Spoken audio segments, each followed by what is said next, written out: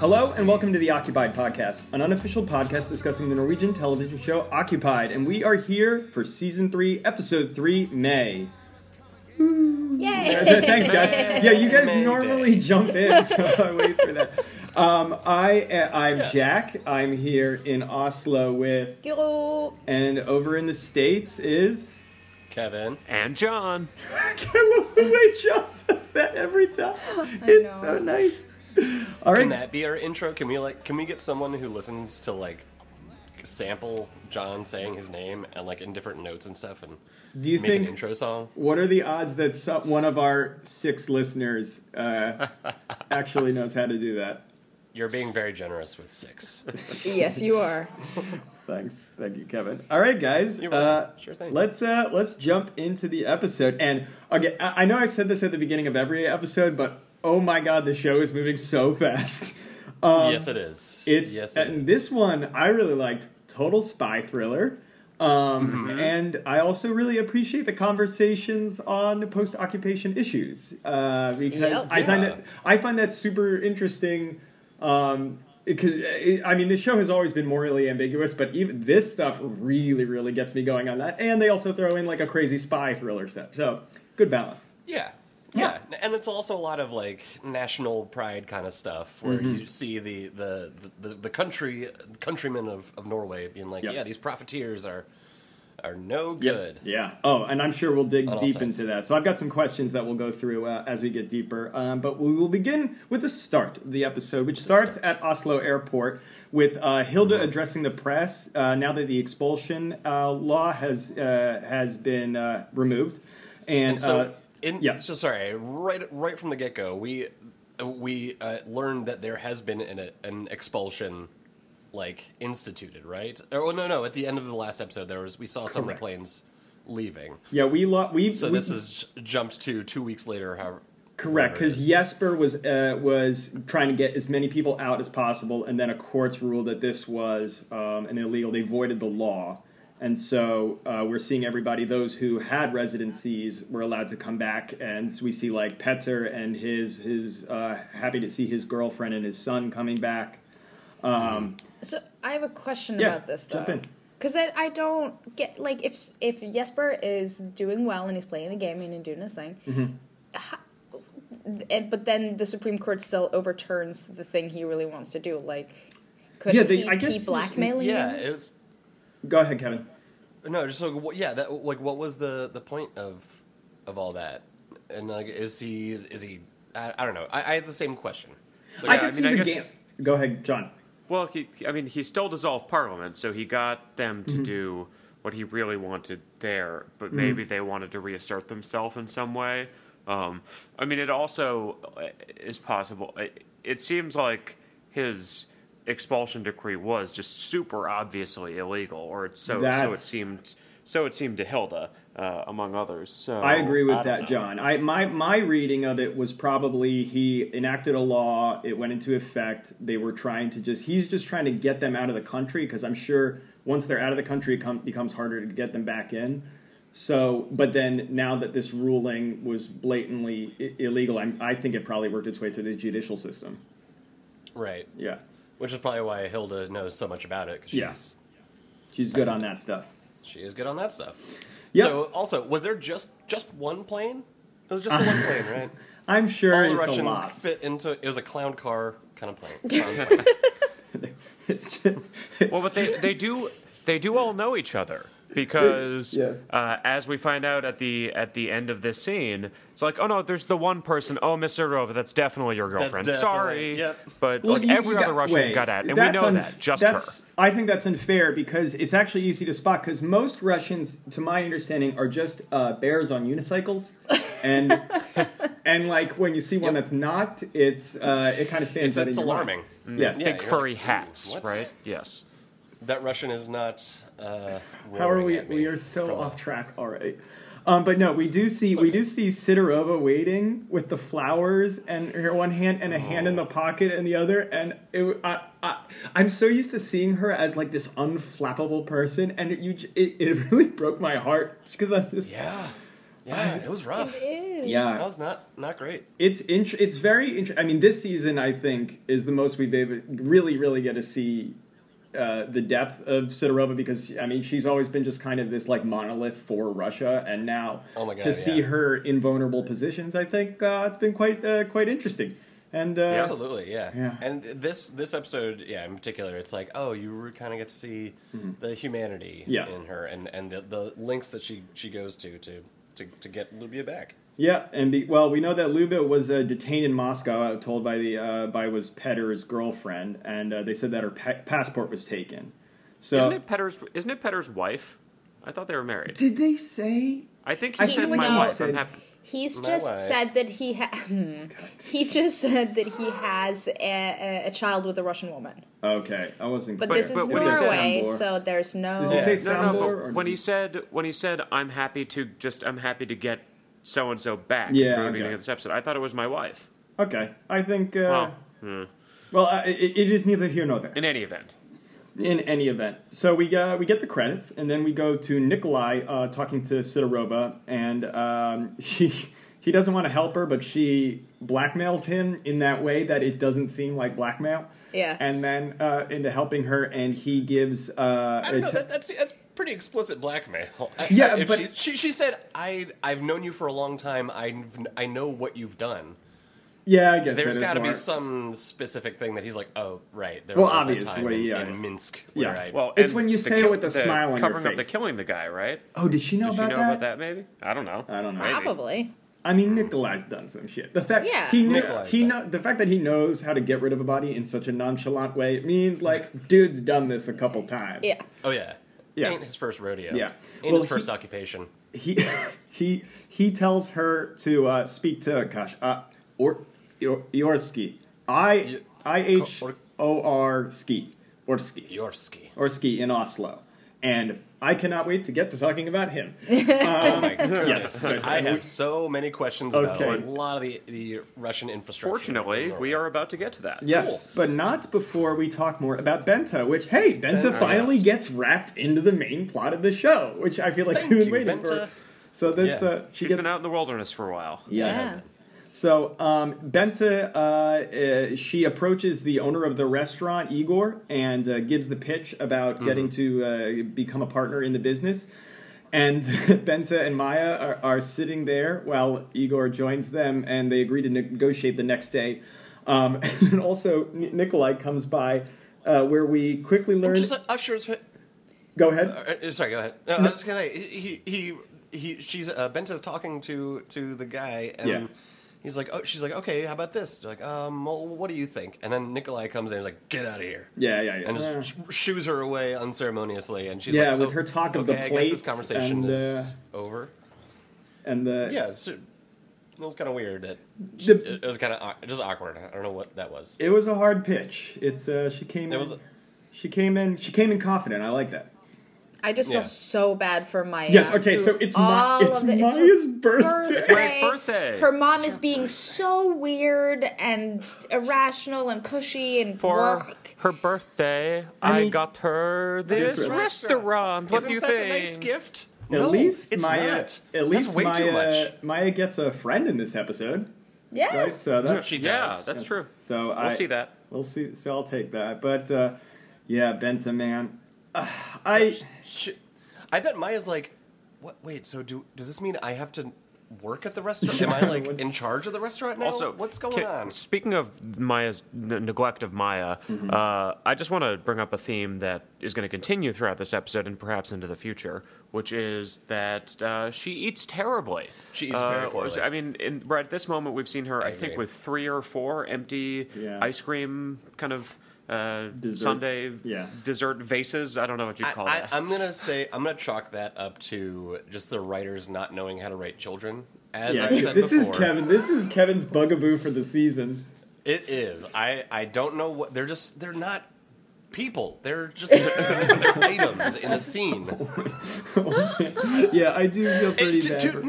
To their disservice. I don't know. I agree. You know what I mean? I do. I appreciate that. And now that Kevin pointed it out, it's like all I know in every scene when I do watch it, I am watching the kids and being like, What's going on here? Yeah. Why are they there? You're not a human child. I mean, you're You're not a human child. Yeah. But here, let's go to the next scene. So Sidorova goes to the Orthodox Church and meets a man what I describe as either straight out of Central Casting on a Soviet spy-looking dude, or also a teeny bit like the Six Flags dancing guy. Which, if you remember that commercial. Deep cut. I certainly do. Deep cut, I remember one of our teachers in high school dressing dressed up up like as that man for... But no, I'm guessing the latter. Yeah, no. I mean, he does look like it, and he man, he does. He has the same swagger and confidence that Sidorova we have seen. Yep. When she's in the position of power, because I mean, Russian spies they're good at their job. Yeah. So Moscow doesn't trust her anymore. Yes, That's what he tells her in this he scene. tells her that she needs to prove to Moscow because they don't trust her anymore, and if she ever wants her girlfriend back. So, but Sidorova takes that news and first goes to Hilda, meeting at her house. And one of her first questions is the house bugged? And does it in that smart way with the sticky note. yeah. And then she takes the sticky note, like crumples it up and like eats it. And, no, she didn't eat it, but that's kind of points to we were talking earlier about the fact that Sidorova, like, oh, we just discovered Sidorova has a girlfriend now, and she's pregnant, and like it's this new thing, and we were talking about it's because Sidorova is very sneaky. This is one of the ways that she is a former Soviet operative. Like, she walks into a room and into a house, and the first thing she thinks of is, okay, is this house bugged? How do I cover myself? Yeah, that's while I'm in an unfamiliar place. It's because she does the work. Would Hilda know? That's how she sneaks around. That's the thing. Hilda wouldn't know. Hilda would have no idea. I think she would have because I think she Hilda tore might. through the house. No. My thought is because Yuvik is still the head of PST at this point. Yeah. No, he's not. He is leaving. He is in the process because he is. Yes. He is in the process of leaving, but they're still in that house, and police have gone through multiple times. But I would imagine the head of PST would probably have his house swept for bugs on a regular basis. I would think so, but at the same time, Hilda like ransacks her own house looking for that letter. So I figure like she was like, I've seen every single bit of this house. I know there's no bugs. Or maybe would Hilda even know what that looks like? That's what. Besides, they're all carrying cell phones around, which are just walking like you're walking around with a microphone in your pocket. If they really wanted, they could just hack into that and record everything. So anyway, and take down a finished jet while you're at it. I mean, whatever. Yeah. So exactly. Sidorova asked Hilda to set up a meeting with Jakub, who we later learned is an agent of Polish intelligence called AW. That was one. I had a question. I had to repeat it about 9 times to hear the word Polish. Yeah, we did too. Did not catch that. Okay. Actually, if I may nerd out, I know what AW is, so I didn't. So what is AW? No, I knew Polish. Like I was like, are they saying Polish AW? Like, isn't that a root beer or is it a Polish intelligence agency? That's A and W. Oh, there. Yeah. Well, thank you, Kevin. So wait, what does AW stand for? It's something in Polish. Oh, good job. You said you knew what it Jack's meant. quickly typing stands for Polish intelligence. Great. Good job there. Good job there, man. AW. Foreign intelligence agency. Got it. Okay, got it. There we go. Straightforward. Cool. Okay, that I could have said anything and you guys would have. All right. You're right. You're right. So, Sidorova, what do I have? The next scene we get after that is Jesper is watching the May 8th Liberation Day celebrations in which Vold uses the platform as an attack to attack Jesper's ex-wife, Astrid, who we have not heard anything. Yeah, what the? I forgot about Yeah, I her. totally forgot. Yeah. But she apparently made a lot of money really, from the Russian oil and gas sector, and Vold, because, these are the oligarchs who stole the money from Norway. And there's one little bit of world building that is really nice. It's a really quick shot, but Volda has been having these series of rallies or speeches, and this one it's a really quick shot of like rows of military personnel and like standing at attention. It's like a much bigger in order of magnitude size, bigger than his previous speech. Yeah, so I think it's like just showing his growing popularity, his growing support from the public and from the military. Especially the military, given his obvious connection to them. I mean, that's where he's probably relying on for his support as he is campaigning. I mean, again, his name is violence. His name is violence, yeah. He's gonna be in charge of the military. Yeah. But I feel like he has pretty, like, at least the potential for broad support, too. Because there are probably a lot of people in the general population that are still pretty pissed off. Well, we have... Let's talk. Why don't we go into that a little bit? So we know in this episode there are 3 people running for office, and we've got Jesper, we got Vold, and we have Petter. Oh, Petter Petter. Bjornstad. Which Bjornstad. Yeah, we're Doing great. Yeah, we're doing great. Who do you so obviously Petter's on the I don't want to like say pro Russian, but I don't know like what sides of the spectrum. He's Unity, Unity. and kind of very more welcoming and open. And he's the third party. Vold, Vold's on the I would say the opposite of Petter. He's more the like retribution we need side, and Jesper is I feel like he's closer to the Vold side, but is trying to strike a balance between which in his invitation to have Fritjof come back, in his denunciation of those kind of any serious violence activities. It's kind of like almost like in the primaries in the U.S. system, like Vold is pulling Jesper is to the let's say to the right. Let's say that's to the right of Jesper and might be taking the votes away from him and exploiting that kind of that feeling in the population. But I don't know then how much, because it doesn't feel like Jesper has to compete with Petter at all. Yeah, just from not that we see. We don't really get a feeling of Petter's support other than we know that obviously the Russians, but we don't. Yeah. As far as when we've seen some world building scenes, it's been a lot of anti-Russian amongst Norwegian population. Yes. Not a ton of. I guess. But is Petter's position like is that emblematic of like is it a 1-to-1 comparison to the U.S. kind of politics where there's a right and left party and then like a third party spoiler somewhere in the middle, or is Petter like going to be part of like going to get folded in with the that's government as a whole? It is closer to that to what you're talking about as far as being a parliamentary system. So all of these parties, you don't vote for a specific person. The coalitions form, and when there's a majority, then that party goes into power. But it's not clear here because also they're not real parties, and they are pretty much embodied by the heads of right. So it's a little bit off. And I mean, Petter could end up being kingmaker here. Exactly. Yeah. So okay. And we also have to remember that on the issues, Jesper is also still trying to do the environment thing. Yeah. That's a whole nother dimension that like doesn't fit along this axis of unity versus retribution. Mm-hmm. It's just like a side thing that's kind of a big side thing. Yeah, but he's doing it in like a nationalistic kind of sense. He's like, we can produce our own power. We can get back to the the powerhouse that we once were without oil, without Russian interference. Mm-hmm. So it's like I think it's tied directly to being involved in Russian affairs. Yeah, although that being said, I think Jesper is also though he does not like the European treaty. Between him and Vold, he's the one who is willing to accommodate to some extent and recognize the realities of the situation and try to make it work until they can come to some solution or they can replace the energy. Vold, I think, would kick the Europeans out right now. Right. It seems. Which is interesting. Because Norway is not in the best of bargaining position at the moment. No. From Jesper's position against.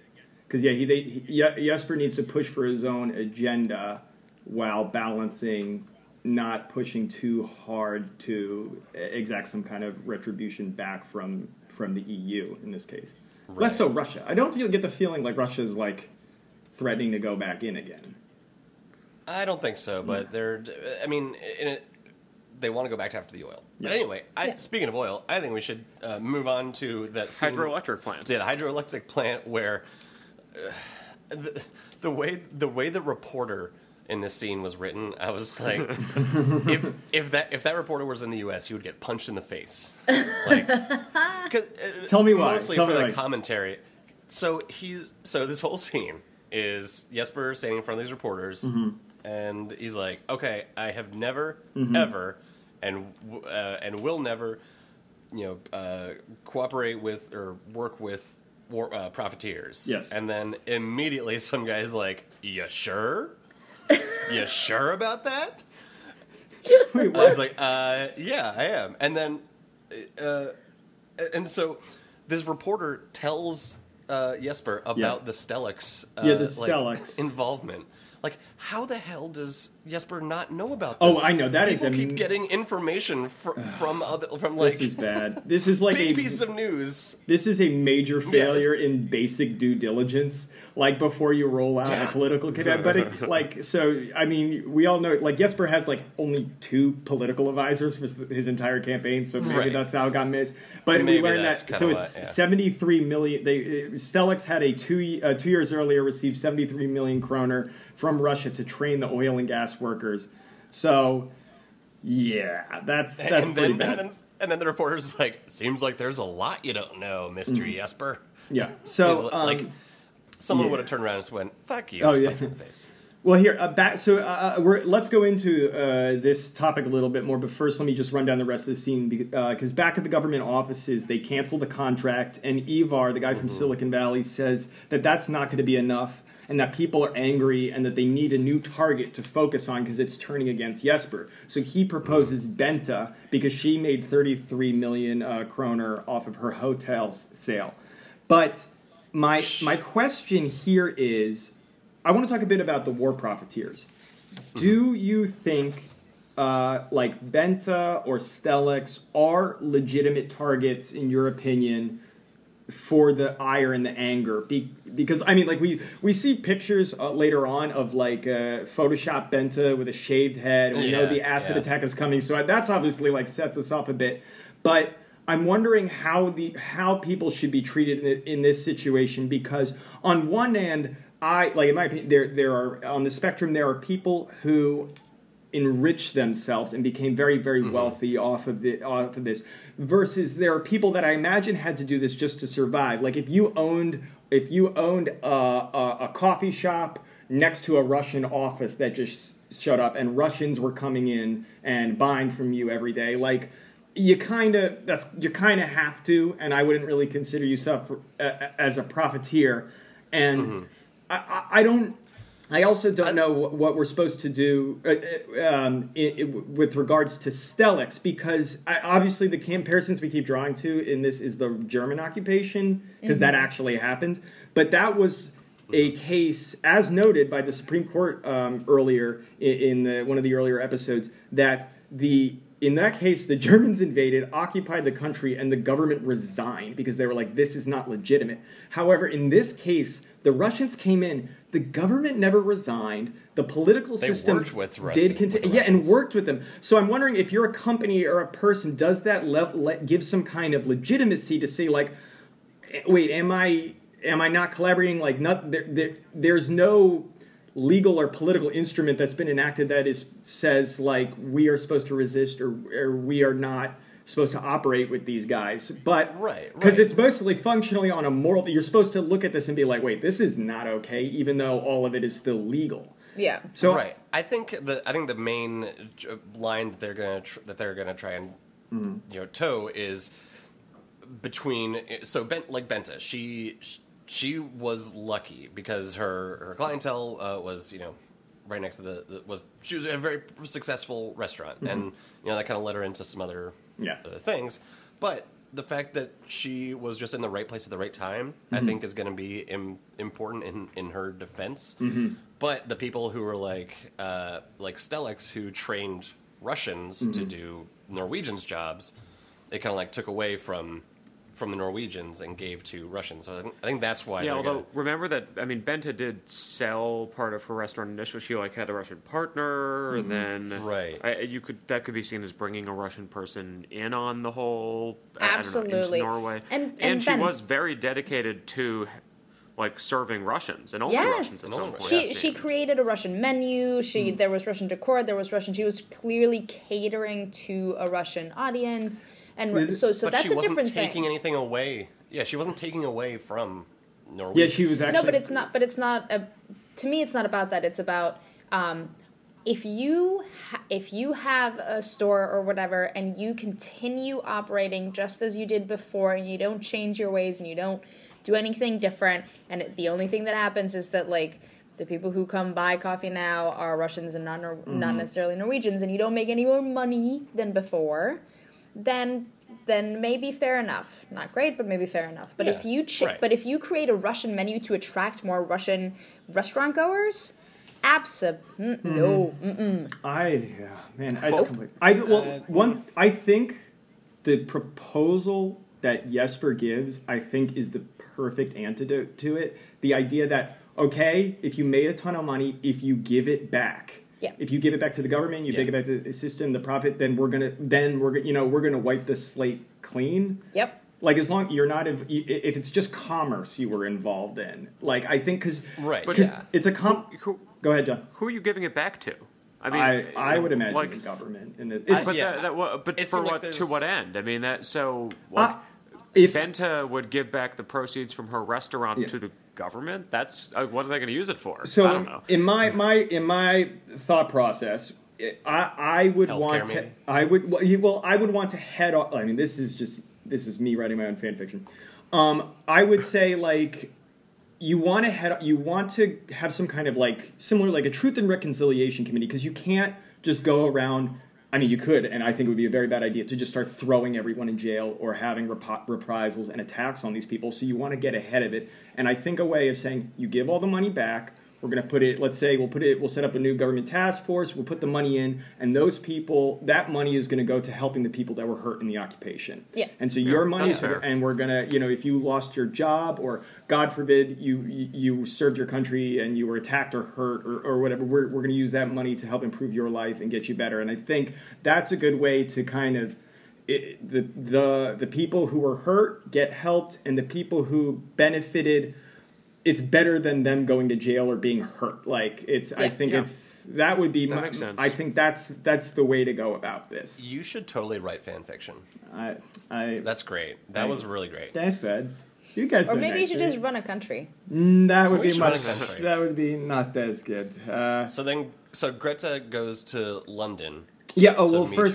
First I got Benta and Igor finished their negotiations. So she's in a weak position and has been negotiated down to 14%, and gets just after gets a call from the VG reporter who says her assets have been frozen, and and at the same time she gets a letter from the hotel being like, you have $560,000 in.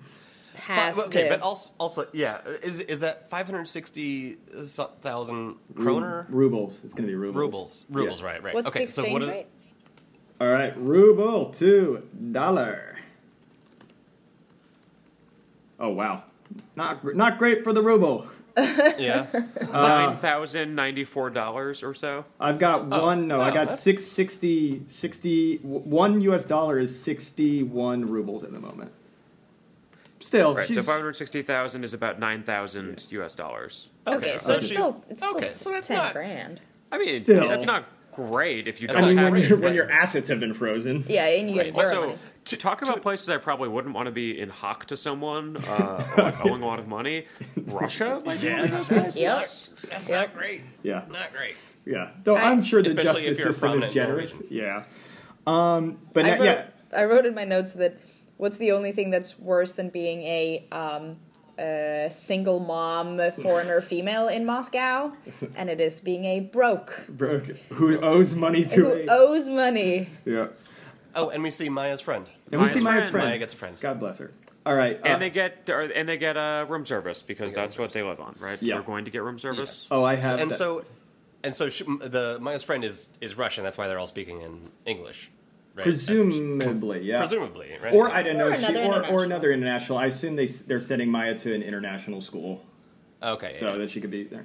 But Greta goes to London, as Kevin noted, so under the guise of seeing her sick granddaughter, and they see Benta... Complications from an appendectomy. Yes. They see Benta on the news, and Jesper, and Greta Greta reveals to her, to us, and her son that he wants him to return the money that he made off the Stellux sale.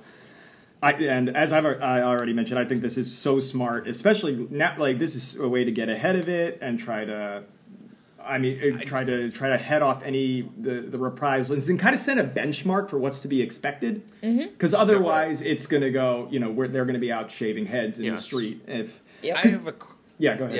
Yeah, no, as I have a question about this scene and just how, like what the whole setting of it. So Greta goes to London. Meets her son Fritjof, who's married to some Brit, I assume? a British, some English speaking, they're all they at night they're sitting around with their little nightcaps, watching Norwegian news in London. Yeah, Sky TV. Do they? Yeah. Do they? Is it like? Do they have a sling? they got a VPN. But also, like, what? This is a slight future in which weird thorium energy is possible, so this is possible too. Thorium energy is possible. It's we could do a whole other podcast on that, but don't get me started. The Thorium Podcast. The Thorium Podcast. We got to come up with a better Listen, name, but we'll get to that. Yeah. The Thorium Podcast. Yeah. Yes, we do. Oh boy, do. Yes, we do. Okay. But anyway, it just seems weird that they'd be sitting around watching Norwegian news, like with their kid. It's like you'd be what? I don't know. I wouldn't want to my do that. headcanon is Greta puts it on as a way to start talking about it with Fritjof. And listen, these guys, like, Fritjof is rich enough to have a really fancy Apple TV, and on Apple TV and on all the other smart TVs, you can get the NRK You're right. app. Yeah, there you go. That It's our is true. BBC, Okay. so you can just watch There it is. Explained. We're in the future. You're right. I also love- anything is possible. I also love that they named this character Fritjof. Yeah, why? Just because to me, Fritjof is a name, like, if it was a couple of generations ago, it would be like manly man type name, like Fritjof Nansen. But please tell me now that it's But a douchebag name now because he it's a looks freaking like douchebag. He does It's- look like a You douchebag. work in finance, and you have that hair that makes you look like you work in and you have finance. an offshore So account in what was the name of the place? It was God knows. Guernsey? Guernsey? Guernsey? Oh, Yeah. Guernsey. Yeah. Yes. Yeah. In France. Yeah, The yeah. bailiwick. Yes. It's a bailiwick. Or a crown dependency. Yeah. So while the writers might struggle writing children, but they not struggle. they are great at coming up with names for douchey guys in their early 30s. Yeah. Awesome. All right. Awesome. That's great. Let's keep it I going. love that. So I've got. Ooh, my favorite scene comes up next. Wait, what? Jakob and Sidorova? Yeah. Yeah. So Because yeah. so I mean she meets with Sidorova and Hilda and Jakob, this master student, air quotes Quote, that you unquote. can't see, but I'm Yeah. holding them up. Yeah. And then they get in the room, and then being as polite as ever, Sidorova's like, "Okay, Hilda, can you leave now? Bye. Okay, thanks. Bye." And then she's like, "So you work for Polish intelligence?" She's like, "No." Like, and then she's no. like, "No, but you do." Okay, so let's talk Okay, Turkey. yeah. I do like she okay. just cuts wow. right into it.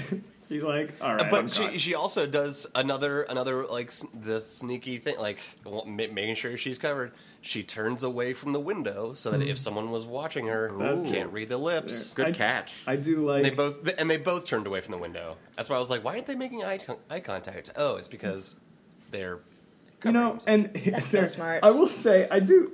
So Polish intelligence. Okay. In the next scene, I have a point. We'll move here. Yes.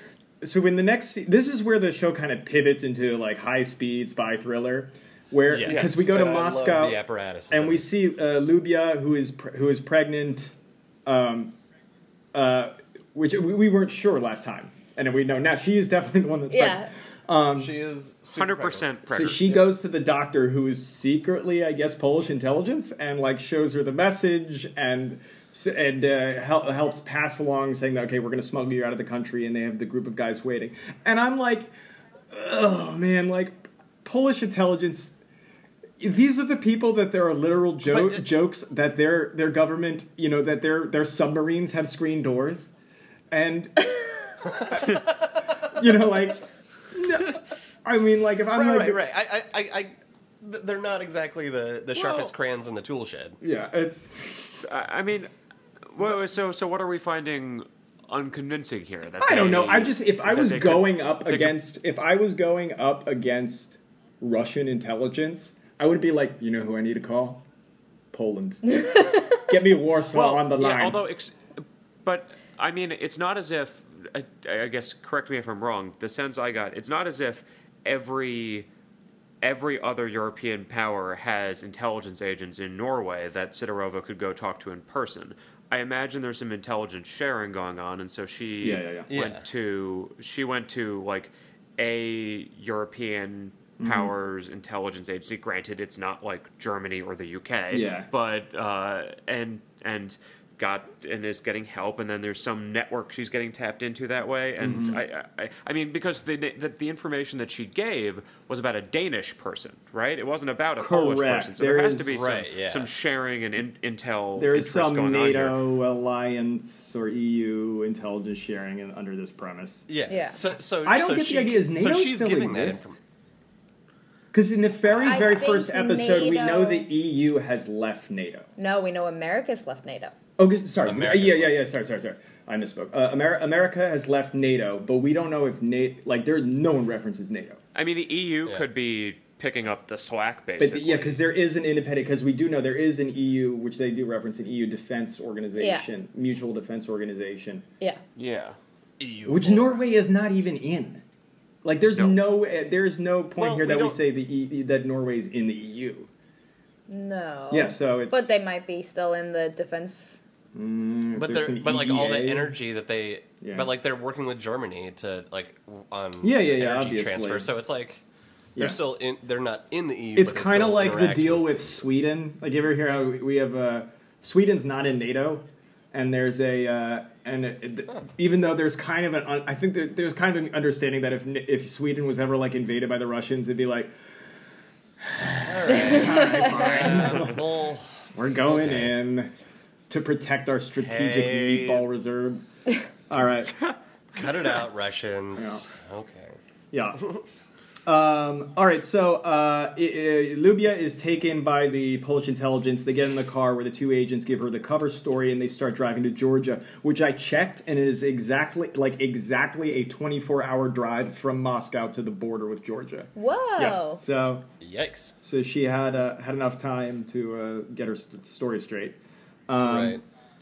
Should make a lot more sense that she was like by the time they rolled up to pretty sick and not in great shape. Needing to roll down the window yet again.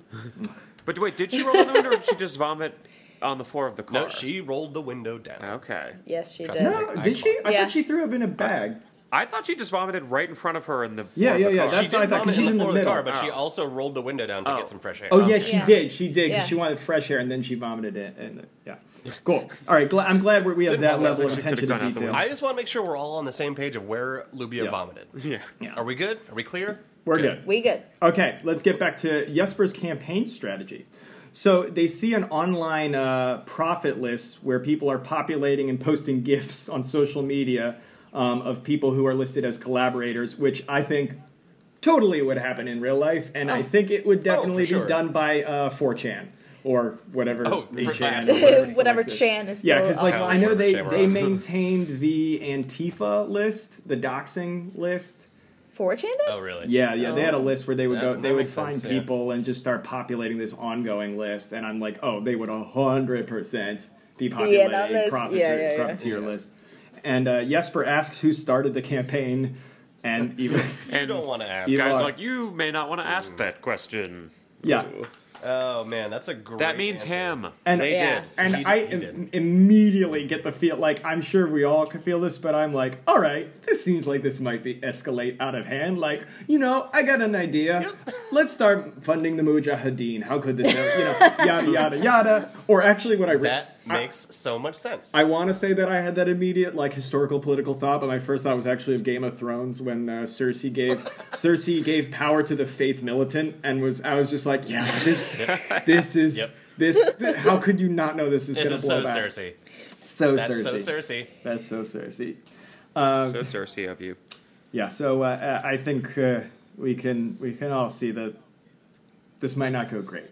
This might not go great. So Greta comes back and resigns, and this one little thing I did really really like, and they did not have to put this in, and is that Greta says I need to resign, and the first thing Jesper says back is, "Oh, did the operation not go well?" And so I got because I'm like, oh, he's tracking that, and he would have had no idea. So. I don't know why, but that popped into my head, and I was like, "Oh yeah, cool, good for you." But she instead tells him the truth. There are a lot of. Go ahead. But sorry, I just want to say that there are. So one thing I realized during this episode was there are a lot of what I was thinking as kind of extraneous lines and extraneous kind of shots and details and stuff. I think my theory is that those are character building moments. Those are moments where we are meant to see, okay, how does this what is that reflective of the inner character?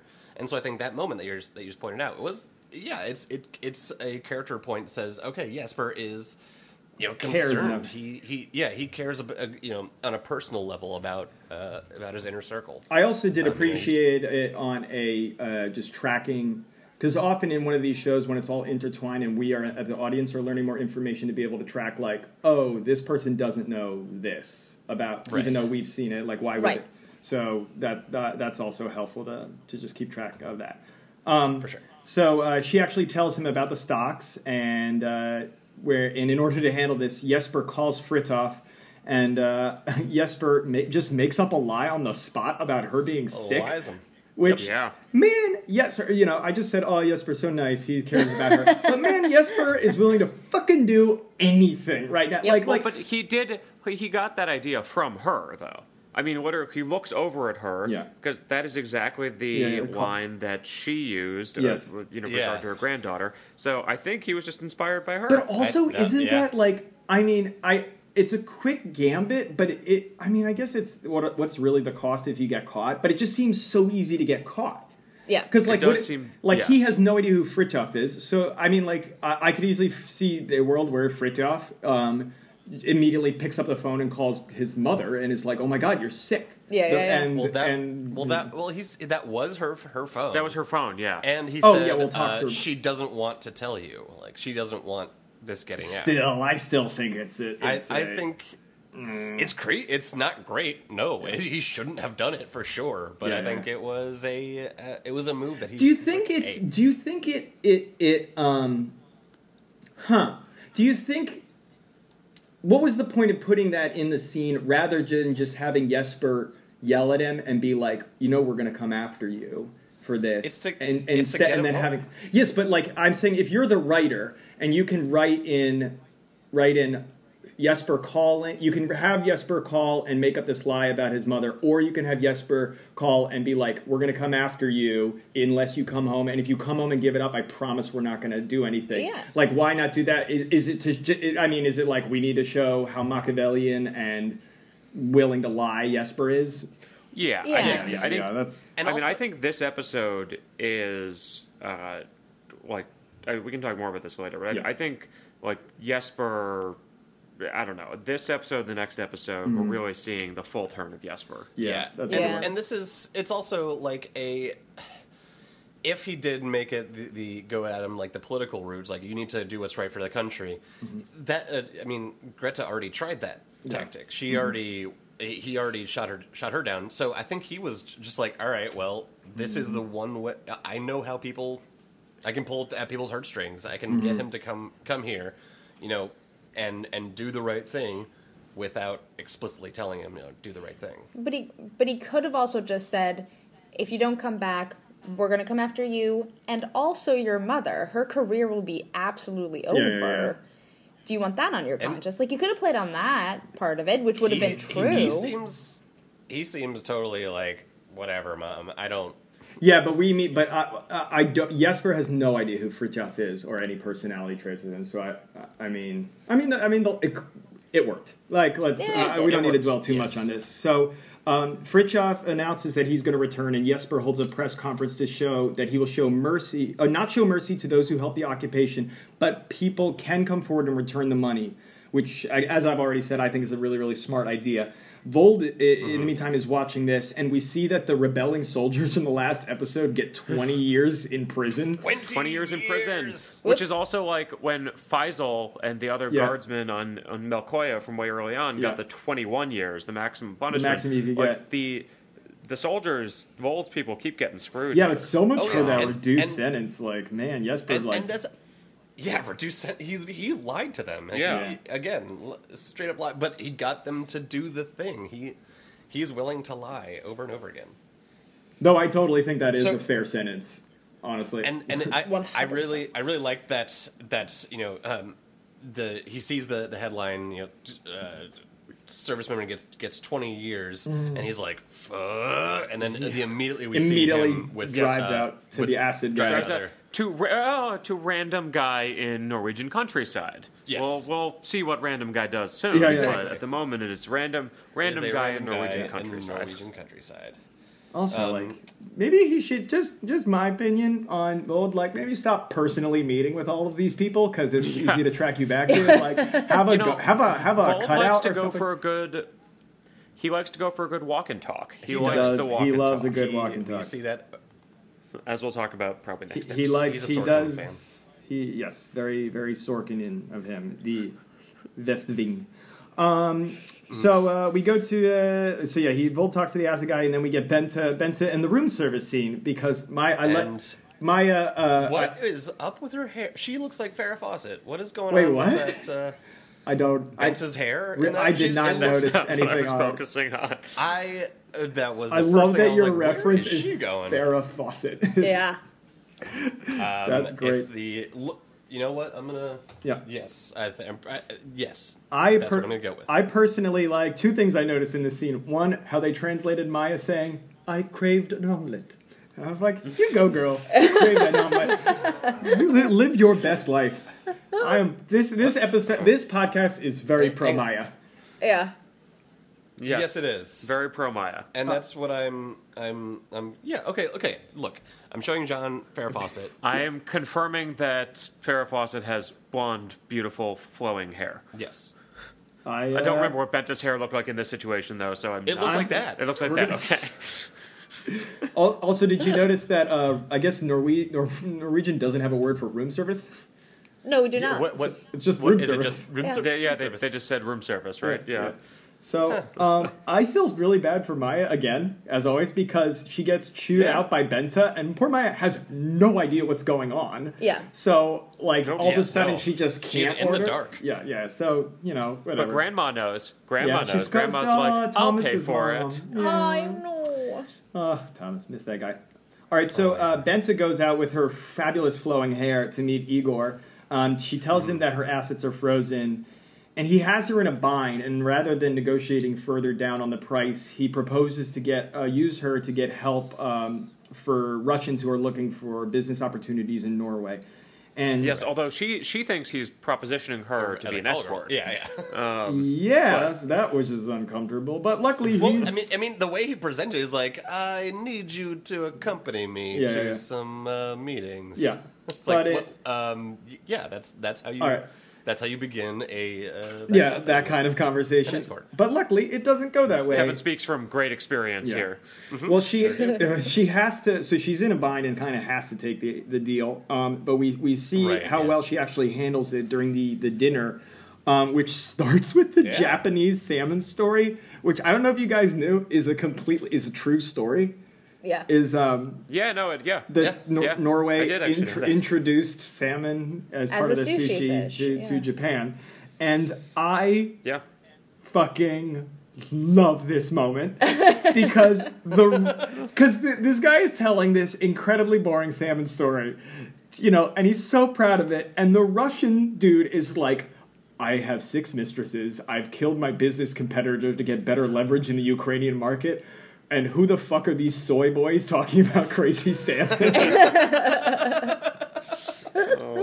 Like what? But they're so proud. Yeah, They're like so fuck these proud. guys. Like they clearly Russians is like, oh my god, like Yeah. stop with your absolute like boring story. They are the Norwegian. There's a Norwegian word, teffelhelt, and it is described a man who if he's being really really crazy puts an extra lump of sugar in his tea. Yeah. And, like, those guys seem like that to me, like, ooh, I'm being a little naughty. I'm having, 2 muffins today. Yeah. And, like, the Russians are just like, what the fuck are these guys? Like, But also the Russians, their English is terrible. So Yes. I bet they don't even know what they're talking yeah. about. Well, they try, yeah, so I we bet get they're that trilingual conversation where Benta is acting as a go-between and helping with the recommendations. But she does like totally fuck the Norwegians by giving and she's just happy to screw them over. Like Yep. it's like no, here's how you screw them over. They'll get scared, and then you'll be able to. They'll pull out, and you'll be able to control it all Get anyway. the majority now. It's Do you- great. how do you? What does that make you think of Benta? She's all about number one. She is all about number one. Because at Yeah. first my feelings were sort of like, wow, fuck you, Benta. Like you're like, but then I was thinking, all right, is my feelings solely told into some kind of national loyalty? Because really, she's just helping her client. Like her client is like, how do I take it? She's now getting paid to have to provide advice to Russian businessmen who are trying to succeed in Norway. Yep. So she's just helping them. But I think the Norwegians are under the belief that she's kind of a neutral arbiter that's trying to help out. So she's kind of fucking them over and taking advantage of that. Well, yeah, Yeah. and also like there's a difference between her advice. Don't say that'll scare them. That's rude, Like yeah. that's fair advice and Yeah. and kind of cross cultural mediation type stuff. Mm-hmm. But then the advice, no, just manipulate the stock price. Yeah. She which is is she's presumably super cutthroat. illegal. Yeah. And then they'll run away scared, and then you can buy it up at a deep discount anyway. Yeah. So like, there's a difference between giving some cultural competency advice Mm-hmm. and using your knowledge of people and what the lengths people can go to advise illegal actions. Those are different things. Mm-hmm. Yeah. God, great point as always, John. right. We go to Lubia's escape at the border scene. Which, Oh my gosh. So they do the passport. Rolling the windows down. Yeah, so she's throwing Oh, up. yeah. Right, they do the passport check, and she is taken out. And I mean, I'm like, she is my heart fucked. dropped. Yeah, Yeah. Yep. And then they walk her in. They give her the water, and then let her go. And so I was immediately Yeah. like, I'm like, don't drink that. Don't She's drink it. Don't dead. drink it. She's After they, so I didn't clock it when they first handed it to her, though I Oh, should have. yeah. But after they immediately let her go, I was like, why'd you yeah, drink that that? you just and you that's- gulped it. She drank the whole fucking She thing. drank the whole Like thing. she just drained it I down. mean, it's I water. bet she was Like, thirsty. yeah, I mean, what do you get? Yeah, I mean, like, I don't blame her. You're in a, it's a rough situation. So she immediately has some sort of reaction. Yeah, so to she's that, to there's whatever some that kind was. of I was like, oh, it's an abortifacient, and they're just trying to make her go into labor now to have a miscarriage, and Yeah. oh my god, and she's bleeding in the car. She's calling Sidorova, telling them. Sidorova tells like, do not touch, like have no one touch you, and she rushes to Orsky. But first she gets a call. Yeah, she gets She a gets call, called. and then That Nikolai. Nikolai, and he's just, they know. They know, Yeah. and Yeah. she Which is, bolts. that is bone chilling. Yeah. Yeah. So Sidorova goes to Orsky, who is blowing out candles at 3 a.m, which I choose to think Because he's evil. Because yeah, but I he's a choose crazy, he's like evil. he knew she's coming because she's probably got her under Yeah. surveillance, and he's like, set the candles, I shall blow them out in a very dramatic spy way to assert my dominance. So she tells Did Sidorova, they teach you that in spy school? Absolutely, I'm The pretty sure that's lighting like. candles, so you have something to do when you're interacting with your handler. So she tells him that Russia gains nothing by killing her child. Side note: I say it's super interesting to watch the tables turn on Sidorova. I like just like seeing the power and the swagger being on the other side. And Yep. Great scene from them. But instead, so Russia is going to decides that I mean, they have leverage over her now. Everyone's got leverage over somebody. And so they decide that they're going to start using her as a double agent to pass information to sources in Norway. So this could be like the form of disinformation and control. And the first person that they tell her that she's going to have to go after is Petter Bjornstad. Yep. Petter. Yeah. So in exchange, they'll be able to help take care of Lubia.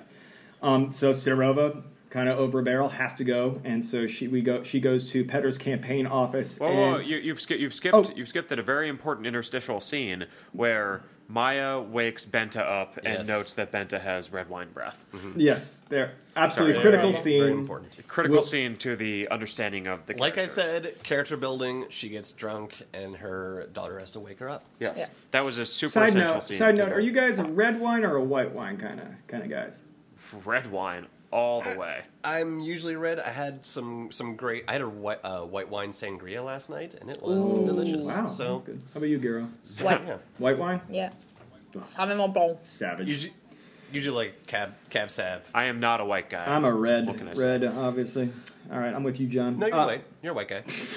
John's a white guy. No, guys, John's a white guy. All right. Everyone needs to know. God damn it, Kevin. It's like once an episode, there's this moment. I'm like, God fucking damn it, that guy. Why do we Anyway. Anyway. Petter's campaign office, we see Petter's campaign video, and oh my god, of course he did biathlon. Yeah. And it's so cheesy and so Norwegian. Is that like Norway's like baseball? Is that like their pastime? Yeah, actually. It is. That is cross country. Yeah, we don't. Anything where you ski flat. But also downhill. We do. No, but we like do you okay like downhill. crush and, flat. We and crush also have flat. guns. Also, And guns. And also the guns help. Yeah, and it's like it is. Biathlons are super hard. Yeah. Oh my god! To, Yeah, like have your heart rate going and yeah, then have to settle. Yeah, you have to and, raise your heart rate and then like drop it immediately. Yeah. And so we see that Petter won gold in the Krasnoyarsk Olympics, which I guess there was a Krasnoyarsk Olympics in this world. Huh. Absolutely. So where is Krasnoyarsk? it's in Where's the middle of country? Russia. It's smack dab in the middle of Russia, like south of Siberia. They got a new one pretty quickly after Sochi, I guess. Yeah, well, Yeah. so I was thinking about that because presumably I don't know how like Petter. I don't know how old is Sochi Petter happen supposed to this? be. That's what I say. I think it's a stand-in. Is it an alternative timeline to not say yeah. Sochi? Yeah, probably. Because my Yeah. thought would be he won I'm sure gold in that's- Sochi and then he switched to politics. So presumably he's been in politics for a couple of years. Yeah. So maybe Yeah, like yeah. so and that would in the timeline. So Sochi was 2014. Say he won there. He's 25, and then like 10, 15 years goes by. That probably is around the timeline that this show is maybe in. But Yeah. You think he's 40? No, I think no, he was no, younger than 35. I put him at like 30, 35. Yeah. Like a very. So he's like 20s. He was a young guy. In Is the there a Olympics. limit on how old you have to be prime minister? Maybe. I don't know. Young or old? I have no clue. Yeah, John? okay. John knows. I Yeah. don't. I can look it up. Here, please do so. I can't remember if it's Sidorova or the guy who says in this one, in this scene where they say, like, Norwegians just want to feel proud again. Feel proud you of their like that country. And one? I'm Yeah. like, I don't, Well, That's... I no, Don't that's they, some though? MAGA Don't they? shit. I don't need that in my life. well, not in like now Norway, but we are. Is in it the a, following an occupation and feeling like you've been repressed for 2 years? Maybe. Yeah, there's I something don't for the know. country to Dude, coalesce around. I don't know. Yeah, I don't really quite get what his platform is, but we obviously see. I mean, like a lot of what we understand of his political platform is seen through knowing he has a Russian wife Yeah. / girlfriend. Right. Yes. / whatever. All right. So we had almost done with the episode. Yeah, almost the end of the episode. So she blackmails him with the EPO blood doping results, and God damn it! Like, can someone in the Yep. show not be morally compromised? Like, you give it, you reach it out, and then you take it, and I'm like, oh, the world is a complicated place, and there's lots of moral ambiguity everywhere, and I'm like, See, God damn this show. Your problem is you have faith in people. I know, and I'm like, you really shouldn't believe. Also, I find it the goodness of ironic people. that this is in a universe where the Russians are incredibly good at detecting blood doping and taking it very seriously, Yeah. where they just got banned for the past 2 Olympics. When they do it, it's not illegal, but when other people do it, Yeah. you know. Yeah. Well, so if you're Petter, my first thought is like, dude, go to PST like right away. Like, Yeah, you're being you gotta blackmailed by the report Russians, this. like- A Russian intelligence person is trying to blackmail you. Like, what do you hope You're is not going to going to happen? win the election. Yeah, and if you did, like, then do you're we like, show of hands, who thinks he did that? He definitely did. Went you to think he PST. went to PSC? I don't. I don't think so. Oh, No one's raising their went to I'm not PSC. raising No, their no, hand. no, no, no. Also, it's no. an audio meeting. I No, think- I meant blood doping. I'm intuiting. He's Okay. definitely doping. Are any of our listeners raising their hands? I'll Anyone? wait. There's one in the back. Yeah, thanks. And our sound went out. Oh, we're back. We're back. I hear you. Do you hear me? Yes. All right, and we'll keep going. So the next scene we got is Lubia. Lubia is fine now. So the Russians were able to give her Baby's fine. a drug to fix it, which like okay. I guess Yeah, like I'm that's like a on very edge. like old there's school no like crime and spy things. Like, oh, you poison, then just give them the antidote. well They'll be this fine. this show has abused me enough. Like I'm a little puppy, and the show keeps kicking me because they're like, look, a nice thing that could happen and make you feel happy. Oh, look, Norway is winning and they're having a parade. And then they're like, Anita is dead. She has been shot. And then they're like, okay, here's Petter, this nice guy who's, oh no, he cheated. And then now He did they drugs. take this, and now when they go up and they're like, oh, you were poisoned, but wait, your baby's fine, everything's fine. And I'm like, I'm waiting for the other shoe to drop. Like, Yep. yeah, like, what And did you do? boy, does it. And then, Wow.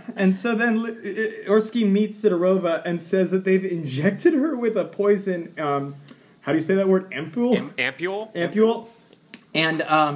And it will be used if they ever betray him. And holy fuck, this is dark. Yeah. Like this is so like. Yeah, it is. I don't know. I have a thing about like Yeah, it is. the idea of something being injected into me that could kill me at any moment. You know, as I imagine anyone would. And holy shit. Putting it in a pregnant lady is like the darkest. First off, wait, no, okay, now Jack's just ranting. Is this even All right. possible? Take a breath. Is this take, a thing? Take a breath. Take a breath. Can this happen at any moment? Yes, it can. Oh Jesus! God damn it. We live in a terrible world. We're in a terrible world. This is the and darkest everything is timeline. awful. Everything This is is the awful. darkest timeline. Okay. Yep. And then, but luckily, we get a much happier scene when Fritjof comes to the airport and is he's, proud to be back. He's gonna give them money Yay, back. and everything's proud- going to be just everybody is fine. happy. Yes, he was Everybody's proud happy. of his Happy. mother, and then actually that was the end of the episode because it cut That out. was the So end I of don't the know if episode, anything yeah, else happened. oh wait, no. Nothing bad happened. I think there. I think you're wrong there. What? The Yes. hillbilly, the guy from earlier, the very the tall country, guy. and is still wearing presumably the same exact Still same wearing clothes. exactly the Exactly same the same, outfit yeah. that he met with Volden. Yeah. So he has So ready this- access to acid, goes up, throws it in his face, in Fritjof's face, and burns him. And we see that. So we also see Jesper watching this video, and they say that he was active. He's told that the guy who threw the acid was active in the Brand Them campaign. Jesper looks understandably horrified, and that we know that anyone on this list now might be a target. End of episode. All right. And that PR guy looks super guilty. Yeah. Oh Well, my goodness. yeah. So, really quickly, can one of you explain this to me? So Vold told the guy to throw the acid on Fritjof. What? Yes. Yeah. Following so Vold saw that the soldiers got the 20-year sentences. Yes. What was Vold's objective by this? How does Vold? How does this help Vold or hurt Jesper?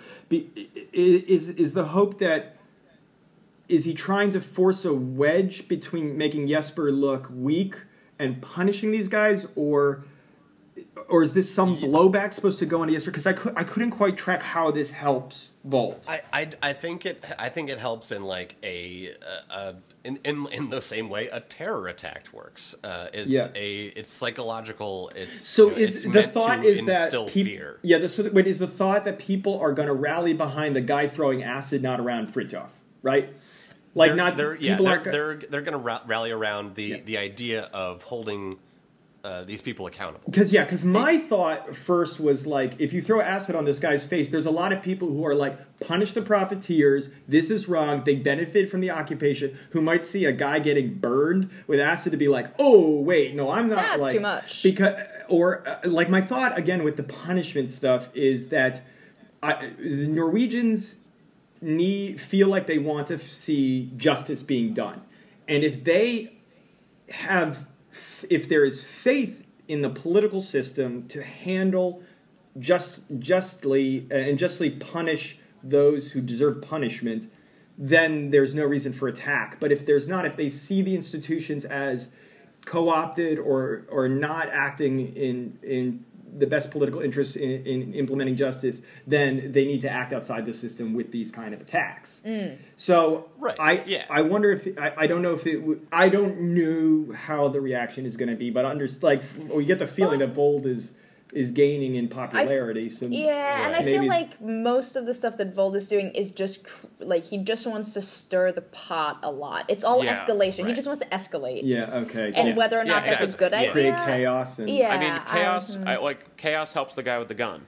Yes, it does. To some extent. Yeah. Right. Yeah. But also, I'm not like I think I kind of I agree with that. I think he may just be trying to stir chaos. Mm-hmm. I think also he was just really pissed after the soldiers got. And this is an obvious. I mean, I suppose he could have had someone attack Jesper, but that'd be a little obvious. Oh yeah, and he's protected, so this is an obvious target for his aggression. Oh, so that's such a good point. That maybe it's just it's not a means to an end; it's an end. Like maybe it's the end. Like this maybe guy. He just wants these people punished, and he's got. Good point. He can't necessarily do it in an above board legal way, so he's doing it this way. All right. A lot of extrajudicial things. Vold is all about them extrajudicial actions. So why don't we get into who won and lost the episode? Yeah. So anybody have one they want to go first with? Or? I'll go first because my winner is very closely connected to this last scene. Mm-hmm. So my winner is the time-honored Norwegian tradition of shopping your quota. Because... Wait, what? So, whenever you go abroad, when you come back home, you get to go to duty free, and you get to bring in it's 2 liters of liquor or 24 bottles of beer, it's something. Me not knowing what the quota is a sign that I'm not all that Norwegian. And you really should be doing it all the time, every time you come back into the country. And Fridtjof. And you can always tell. And you can always tell because the bags have the same design, and I've had it for years. So he comes home ready to face punishment. His mother is dying. Everything is terrible. This is the biggest thing in his life. But he's I just need it's so much cheaper. That's amazing. Yeah, that's amazing. Okay. And no one could blame him for that. No one could blame him. And who's Gira? Who lost the episode for you? Maya. The poor girl. I can't. All right. Yeah. I'll jump in next with my winner. My winners are Ingeborga Dapkronata and Daria Exomsova, who are the respective actors for Sidorova and Lubya, because I just absolutely fucking love them in this, and I think they're great actresses. And I've been buying them all season, and I just want to give a shout out that I really, really like them. And it's been a very big pleasure of this season to just see more from Sidorova and being given her. And I'm glad as an actress she gets that opportunity to do. So I really enjoyed that. Loser, I didn't really have a quick loser, so I just said the left half of Fridtjof's face. But that's kind of it. So I'm just going to blow right by that and go to Kevin. What do you got? Yep, that's actually that my loser is also Fridtjof's face. The same half? General is the other half. Well, now the good half has to be next to the bad half, so it's ooh, yeah. Wait. Is this an origin story for the face? Two-Face origin story? Two-Face. So he's my loser. I'm gonna say Benta is a winner. She is. Hear me out. So she is super in debt. She gets called by the. What's that sound? That's a helicopter flying over. Oh, there's a helicopter. The attack has begun. Russians Look coming. out. No, but she's in debt and then finds a way to get at, like, okay, I need to do what's best for my family. So I'm gonna work with these Russians. I'm gonna broker the great deal for them so that I can get this thing for Maya. So I think she's winning. I don't think she should be doing what she's doing. She's very adaptable. But she's very adaptable. Yeah. So those are my winners and losers. Cool. John. And mine are I kind of struggle to think of a winner, but I'd go with the internet mob because it seems to be the most influential thing in Norwegian politics right now. It causes like the Stellux response causes Jesper to go after the profiteers, and then the Brand Them campaign kind of launches this attack, or at least it kind of makes the attack possible. So the Norwegian internet, very strong. Very strong. And as far as who lost, I agree with you guys. Fritjof, he got bullied by his mother, lied to by Jesper, screwed out of his money, and a face full of acid. So that hurts in a variety of ways. Yep, that's right. Yeah. All right, let's move on to your who's your guy. Do you guys have any John or Kevin? Do you have a guy for the episode? I already spoke about mine. Polish Secret Service agent. I mean, he knows what he's there for. He half-heartedly denies that he is working undercover literally one time. She rebuts it, and then he's like, okay, okay, let's talk turkey now. Cool. Well done. Awesome. That's probably how that works in real life. Awesome. How about you, Kevin? My guy is Sidorova. Why? She has been... mostly for the same reasons you explained. The depth of the character, the depth of the scenes that they're in, what she has to go, like seeing all of the mechanisms that are in place. Like when she goes to the quote unquote grad student, immediately dominoes start falling, and you don't see them, but you see the end result when Lubia comes into the doctor's office, and they're like, yeah, are you even a doctor? And she shows her the video. Like, Sidorova's in putting in the work. She's been busy as a bee. So go Sidorova. All right, Guro, what do you got? My guy this episode, I think, has to be the Russian spy guy in the church. Not because I like him, but because he's terrifying. His flair for the dramatic. No, I think he actually adds quite a bit. Cool. All right. My guy is the awkward Norwegian salmon story guy for one specific reason.